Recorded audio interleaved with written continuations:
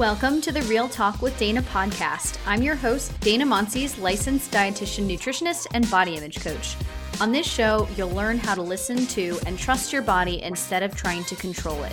We'll dig into the healing power of nutrition from a non-diet, weight-inclusive, health at every size approach.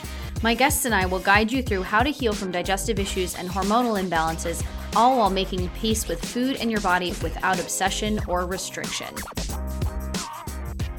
Hey there, friends, and welcome back to another episode of the Real Talk with Dana podcast. So we are still in January, so we're still rocking with the theme for this month's episodes, which is pursuing true health and feeling good without the need for diets or elimination protocols or any shame-based New Year's resolutions. So I'm super excited for you guys to hear today's episode. Our guest is Lauren Gertzen, who is a body connection coach and a nutrition consultant, and the author of the new book, The Invisible Corset: Break Free from Beauty Culture and Embrace Your Radiant Self. So in today's episode, you'll learn about Lauren's journey from being diagnosed with an autoimmune disease at age 14 to becoming a nutrition consultant focusing on food as medicine, to transforming her business into becoming a body connection coach focusing on liberating women from unrealistic beauty standards.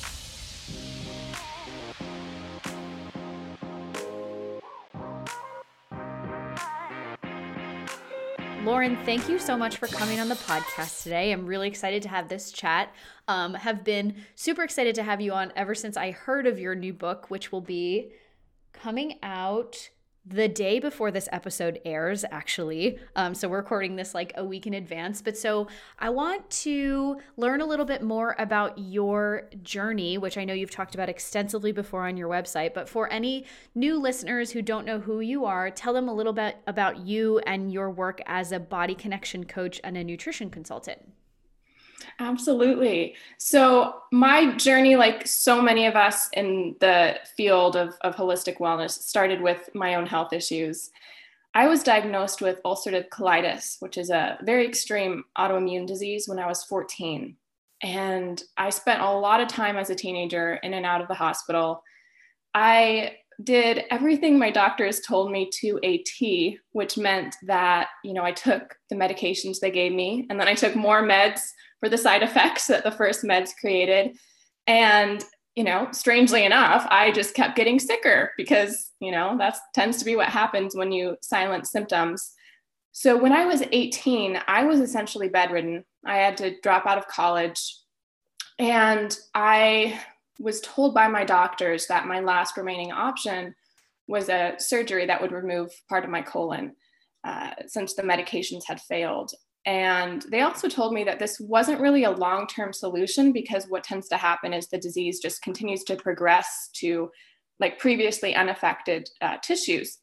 So I'd probably have to have repeated surgeries like this in my lifetime. And that sounded like a death sentence. And it was my dark night of the soul moment. I couldn't imagine a life like that. So I had this one moment shortly after where it was like a book jumped off the bookshelf at me, and it outlined a dietary protocol on how to heal ulcerative colitis through nutrition. And my doctors had told me up until that point that nutrition, wouldn't really help me.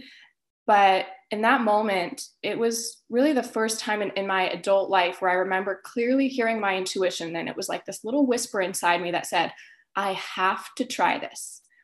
And so within 3 days of starting this dietary protocol, my acute symptoms were gone. And that literally felt like a miracle. And then within 3 months, I was off all of my medications. And that was the point in my life where I felt such an impetus to start sharing what I had learned and how I healed. I trained as a nutritional therapist and started my health website, Empowered Sustenance. And I had this big paradigm shift through this process. Western medicine tells us, especially those of us with autoimmune diseases, your body is trying to kill you. That's literally the message we get. And the idea that we need pharmaceuticals to intervene and save us from our own bodies. And when I healed myself through nutrition, I had this paradigm shift of, oh my gosh, my body knew how to heal me the whole time. I just needed to listen to her and to change the environment that she was in and to change what I was eating and even how I was thinking. And so I began to realize, in order to get to the deeper layers of healing for both myself and also my clients, because there's often this place where we hit a wall after changing our diet. We get a certain amount of freedom, and then we feel like we hit a wall, and we know there's more healing on the other side, but we don't really know how to get over that wall.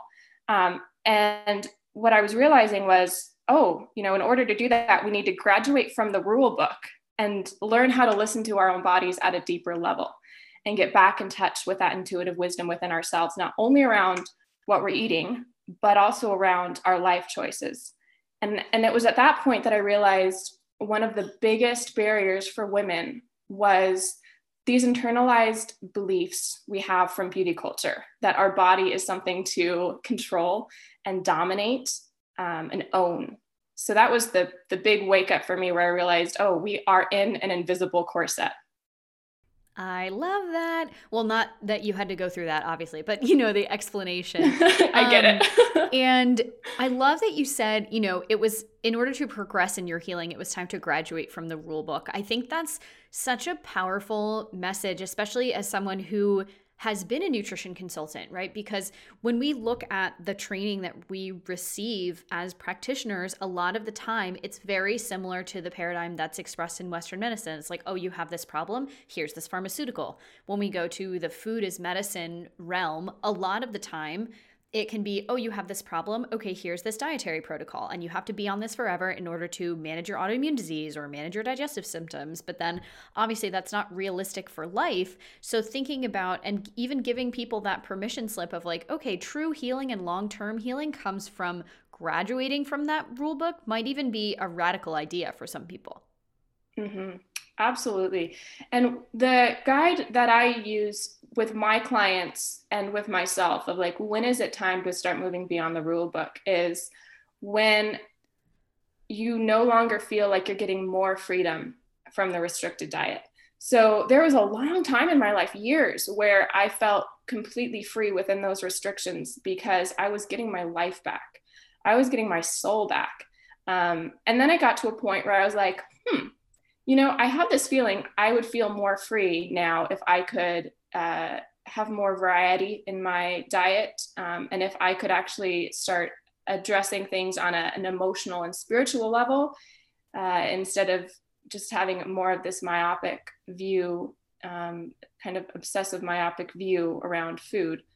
So that's where I can give guidance of, when do you know it's time to move beyond that restricted protocol, is if you feel like it's not giving you any more freedom.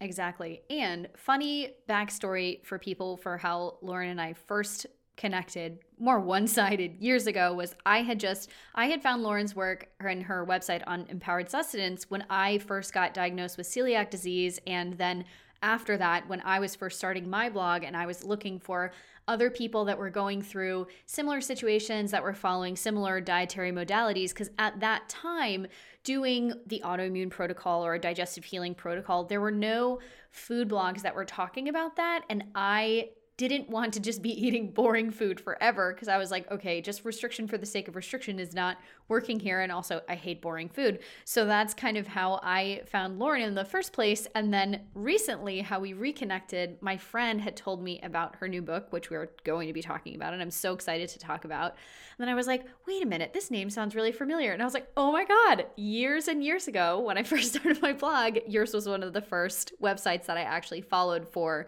food and nutrition information. So fun full circle connection here.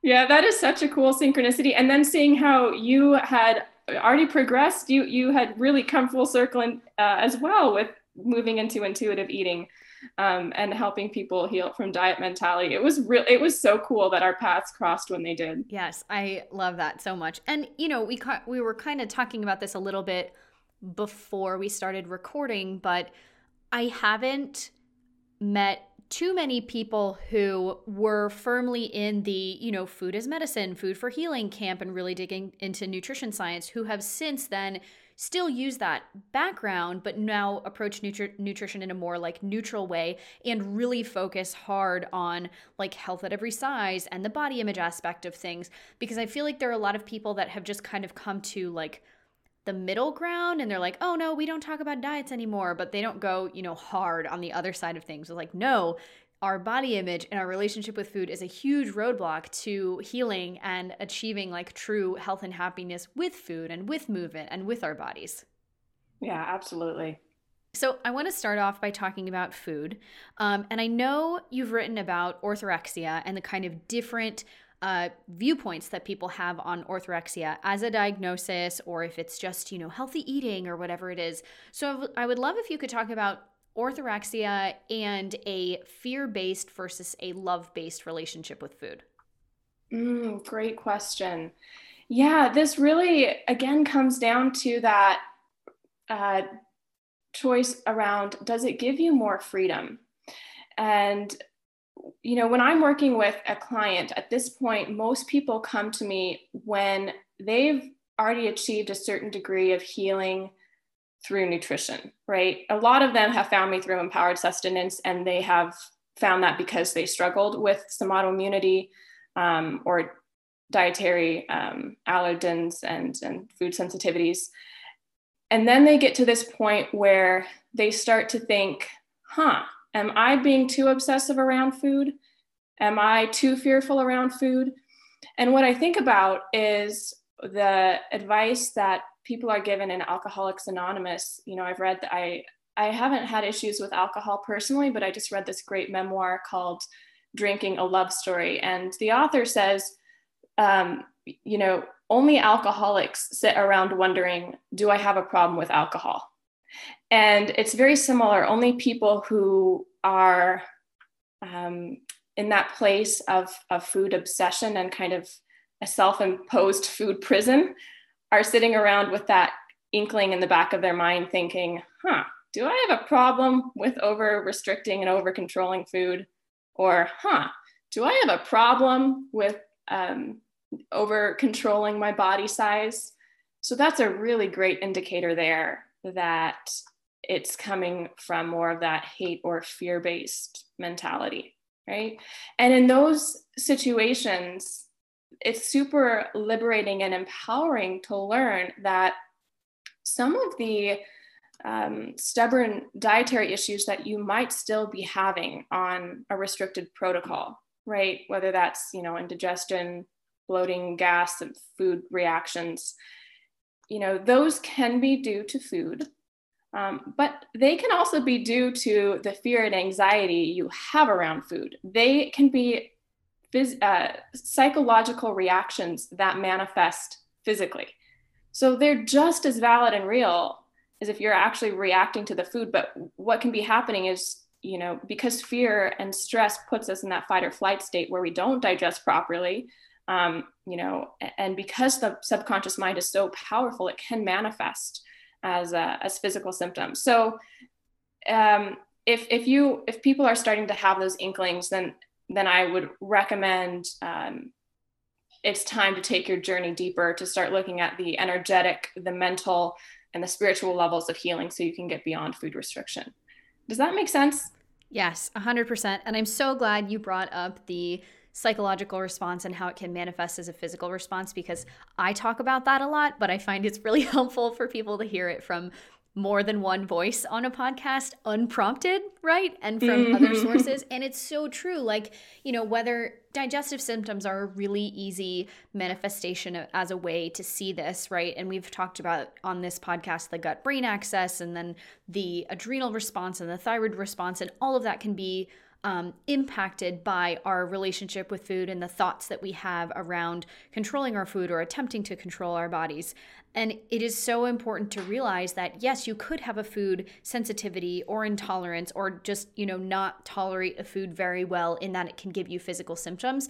But those symptoms could also be caused by the stress and anxiety around those foods. And then by consequence, what's happening in the body when you're eating them that then causes those symptoms. Yes, totally. And something else that this is going to sound a little crazy for people. If it might be hard for some people to hear this, but there comes a point where you can kind of just decide, I'm not going to have all these food sensitivities. I made that decision in my own life, and it was terrifying and strange. And I've helped my clients make that choice too. But here's why that works for some people, because subconsciously, people are holding on to those food reactions and the extreme food sensitivities because it gives them an excuse not to move forward in their life. It gives them an excuse to stay stuck, to stay obsessed and thinking about food 24/7, because, if you're doing that, then you have an out from making really difficult, scary choices in your relationship or your career or your family life. And so that's really the deeper spiritual level of healing that I facilitate for my clients a lot, is I'm like, okay, let's look at what you're trying to procrastinate on in your life or avoid in your life. Let's look at how your food reactions, they're very real, but let's look at how they might be subconsciously serving the job as an out or an excuse for you moving forward in your life. And when they can start to actually deal with the bigger issues in their life, they realize, their subconscious actually realizes, I don't need to hold on to those food issues anymore. Exactly. Yeah. So what are some of the other subconscious reasons that people might struggle with their relationship with food? Well, a big one that I see is particularly around weight. And it's this belief of, if I'm at this larger body size, then people won't take me seriously in my job, especially because I work with a lot of holistic practitioners. So there's this concept that, people correlate health to looking a certain way, and my clients aren't going to trust my advice if I look this way, or, I don't look professional enough. And, as I'm sure you've talked about, and I talk about in my book, fat discrimination and these prejudices are a thing in our world, but they are really nothing compared to how I see the strongest women hold themselves back with these beliefs. And I have the privilege of working with extraordinarily strong, successful, intelligent women. And it's like a double-edged sword, because they are so strong and strong-willed and intelligent in their life, they can actually turn that power against themselves. And that's the degree to which they hold themselves back. So that's where we look at, why are you holding on to this belief that your body isn't good enough? And oftentimes it's because it's uncomfortable for them to take scary steps in their business. It's uncomfortable for them to, call up a business coach for the first time, or invest in their marketing, or, put themselves out there in whatever way that looks like, or if it's outside of the holistic health realm, progressing their career in other ways and taking those uncomfortable steps, setting boundaries in other places of their life. So in that case, their body obsession and body size concern is again playing a role in subconscious self-limitation.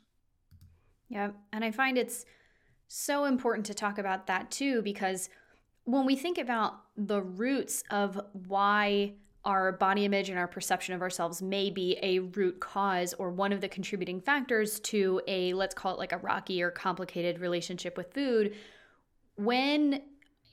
especially in the Western culture, health is associated with body size. If people are in a larger body size, then they assume and are told by the medical profession and basically everywhere you turn because of fat phobia and weight discrimination that, you should be in a smaller body, because they equate that with being healthier. What is the way that people tell us to achieve a smaller body is to eat less and exercise more. So then food becomes one of the main culprits of this pressure on all sides, especially on women, but really on everyone in Western society. And then it makes sense as to, if I'm having a lot of issues with my relationship with food, and chronic illness can play a piece in this too, obviously, but that can be a piece, trauma can be a piece, right? Body image can be a piece. It's really important to look at this from a holistic mindset rather than just, I just have an issue with food. Completely. Yeah, I'm right there with you. Speaking of everything that you were just talking about, the different messages that women have received over the years in relation to this appearance and how this can these messages can mimic and create this kind of gaslighting as it relates to women's appearance that makes them feel like they have to be a certain way, but only because of the messages they've been receiving. Tell the listeners a little bit more about psychological gaslighting as it relates to women's appearance. So what I talk about in the book is how the beauty industry is a psychological abuser. This lands for a lot of women when they can think about situations of psychological abuse they've had in their own life. Maybe they've had a narcissistic parent or partner, or a psychologically abusive partner. And the goal of a psychological abuser is not to help champion your soul and encourage you and help you to be happy and confident, although they may say that's their intention. But their actual goal is to exploit your sexuality or your finances or your energy, sometimes all three, or sometimes a combination of those kind of intrinsic assets that women have. And so one of the big pieces is, when healing your relationship with food and body image, is recognizing those psychologically abusive tactics as they occur in beauty messaging and beauty marketing. So there are these parallels that happen, whether you're in kind of an abusive dynamic with an individual or an industry, or even a cult-like religion or association. So can I share some of those tactics, like these big red flags to what to look for? Oh yeah, of course. Go ahead. Okay. So the first one is that the abuser or the system is going to keep you stressed and in kind of a state of anxiety. And so the beauty industry accomplishes this by telling us to fear the natural expression of our body, whether that is fear your aging process, fear your body changing with childbirth or menopause, fear the natural spectrum of your emotions. Pharmaceutical industry has done a great job in accomplishing that fear. Fear your intuition or spirituality or the natural expression of your sexuality. The porn and the commodification of women's bodies, those industries have done a great job in making women fear our sexuality, our natural expression of our sexuality. And so that fear keeps us deeply entrenched in this subconscious, and fight or flight state. Well, when a person is in that state, they are actually disconnected from their intuition. There's some really interesting research done by Stephen Porges, a leading neuroscientist, and he talks about how the vagus nerve, if you've talked about the gut-brain axis before, this is probably a piece there. So the vagus nerve is what facilitates communication between the brain and the organs in the body. So when we are in a fight or flight state, vagus nerve connectivity and communication is greatly decreased. When we are in a parasympathetic, or that rest or digest state, where we are calm, we're clear, we're relaxed, what happens is our intuitive messages from our gut, our intuitive messages that are subconsciously being picked up by our body, can better travel to our brain to be interpreted. So we're going to be more intuitive. We're going to be more able to make in alignment choices. So an abuser is going to keep us in a stressed and anxious place, so we can't access our intuition. It's very intentional. Another red flag to look for is that in a similar way, the abuser or the abusive system busy, filling all of your free time, because then again, you're not going to have as much choice to reflect or time to reflect on your choices. You're not going to have the opportunity to be reflective, to look inward, to get off the hamster wheel. So the beauty industry absolutely accomplishes this by giving women first 8-step skincare routines, and now I think we're up to like 24-step skincare routines. It's crazy, filling all of our time with these different ways to change and obsess about our body. Truly, there's no max. I mean, the body, as it's presented by the beauty industry, is a perpetual self-improvement project. So that's one of the techniques of the beauty industry as it's a psychological abuser. And I would say the third big red flag to look for is if the individual or the group or industry is preoccupied with making money. And that is another sign of if there's abusive dynamics happening. And so this is one of the giveaways for culty religions or culty pyramid schemes or industries that don't care about human fulfillment.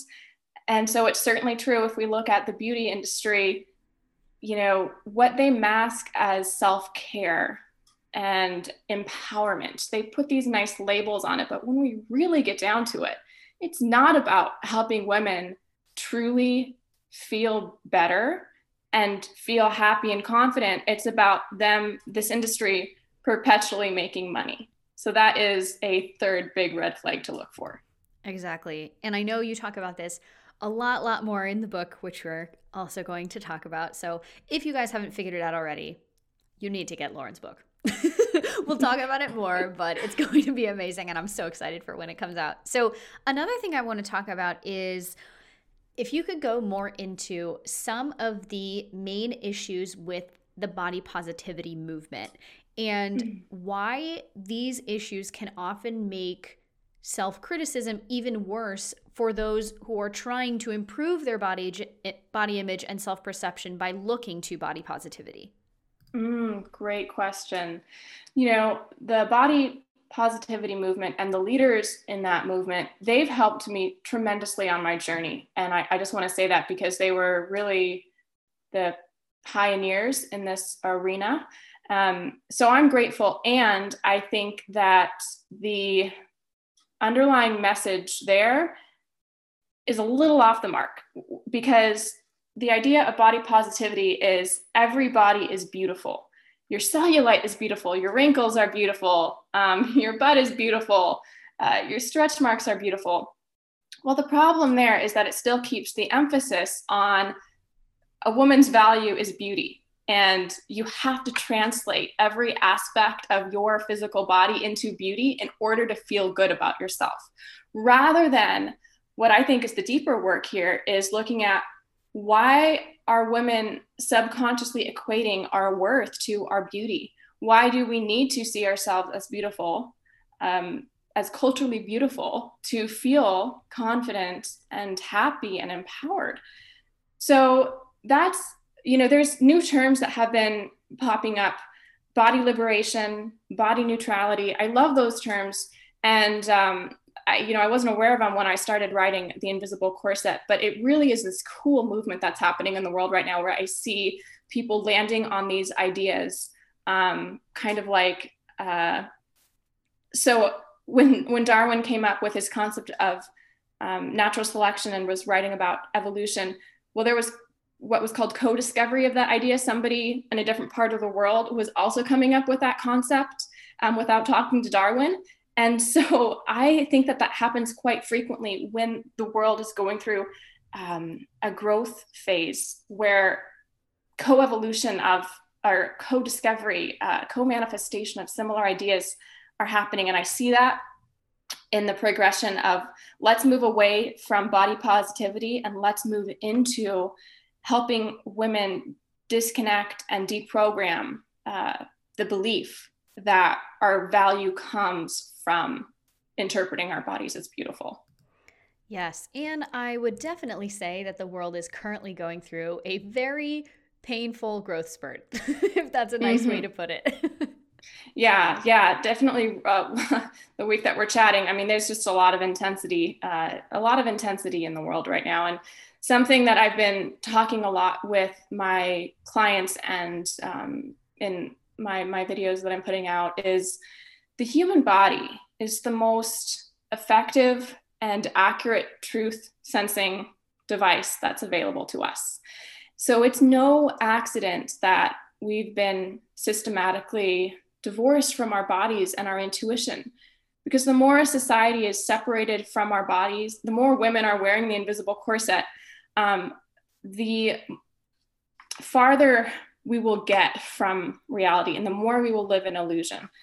So I really think that to solve some of the fundamental problems that we're facing right now, especially the divisiveness and the self-righteousness and the anger, is reconnecting with our bodies and our ability to feel our intuition and actually sense truth from illusion.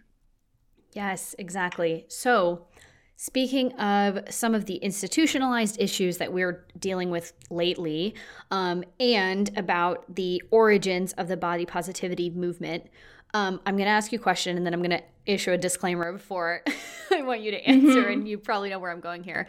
But I want to talk a little bit more about some of the ways that racism has dominated the history of beauty and appearance culture that still continues today. So, one, two-part disclaimer here.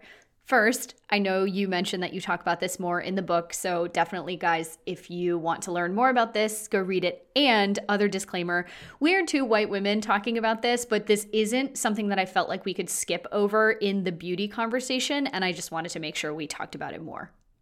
Mm-hmm. Yeah, I'm really glad you brought that up.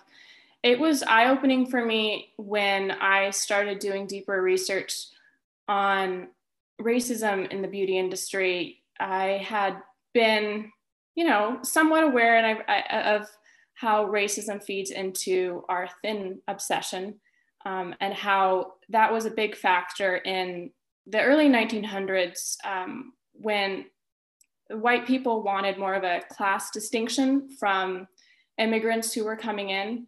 And so now that at this point, actually, race was becoming somewhat less of a class distinction, but people were still clinging on to this idea of we need a social hierarchy. And so they wanted to have some visual separate distinction from the stockier immigrants who were coming in. And so that was one big factor in our current thin obsession. I think that's a really interesting history to understand. And again, these really insidious manifestations that come up around the Eurocentric white standard of beauty. I didn't know before I started researching for this book that Iran, for example, is called the nose job capital of the world because smaller Western shaped noses are kind of a class and status symbol there. And so even if some people are born with, the straighter nose in Iran, they'll walk around with a bandage on their face temporarily as if they've had rhinoplasty, because that's a status symbol that you can change your body to look more Eurocentric. We can look at the high rates of eyelid surgery in Asia as well, changing your eye shape to look more Western. So what I find can really land for white women is it can be really interesting to look at these examples and we're like, oh yeah, that's obviously kind of self-imposed racism. Like these people have swallowed Eurocentric racist beliefs, and so they are inflicting pain and abuse upon their bodies instead of deprogramming those racist values. And that's true, right? And we can also look at, well, what are we doing that's pretty similar to that? We have, as white women, we've had internalized misogynistic values. We are self-imposing abuse and harm on our bodies because we've swallowed those values. Look at how many women get facelifts or Botox, which is literally injecting sexism into your face, right? Like literally cutting up your body to fit a inherently patriarchal standard of beauty. So that's how I see one big parallel, how we can, as white women, self-reflect on that. Yeah, and this obviously goes so deep. And there are also many, many resources in addition to Lauren's book that we can direct you to so you can hear this perspective from non-white women, right? So that's absolutely. Definitely another thing that we would recommend doing. But Lauren, this has been amazing. I have loved all of these topics. So please tell people where they can find you and where they can find your book. Yeah, so as we've mentioned, my holistic health website is empoweredsustenance.com, and I am at body_connection_coach on Instagram. And the Invisible Corset, that's currently on pre-order. When you're listening to this, it will be out in all major booksellers, on Amazon. You can also go to invisiblecorset.com to pre-order the book. And I have a free Body Reconnection 101 course you can get as a gift with purchase. So that's fun to take some of these deeper body reconnecting practices, these intuitive practices into your life at a deeper level. Oh, yay. That's amazing. I didn't know about the course. Okay, awesome. Well, thank you again so much for coming on. And I'm so excited to get this episode out to the listeners. Oh, thank you, Dana. It's so great to chat with you. Hey there. Thanks for listening to the Real Talk with Dana podcast with me, your host, Dana, obviously. And I just wanted to say, you're the best. If you enjoyed the show, please share it with your family and friends. Maybe send a 5-star rating and review on iTunes or wherever you listen to your podcasts. Why would you do that, you ask? Because this helps more people find the show so that we can spread the food and body peace word, break down diet culture, and the unrealistic beauty standards that make us all feel like we need to shrink ourselves with food and exercise in order to be worthy in the world, which sucks. For discussion on the show episodes, if you want to request a guest or ask a question, if you'd like some support, please join the Non-Diet Community on Facebook, which is a free group where you can go get some community and support. I'll see you over there and see you next week.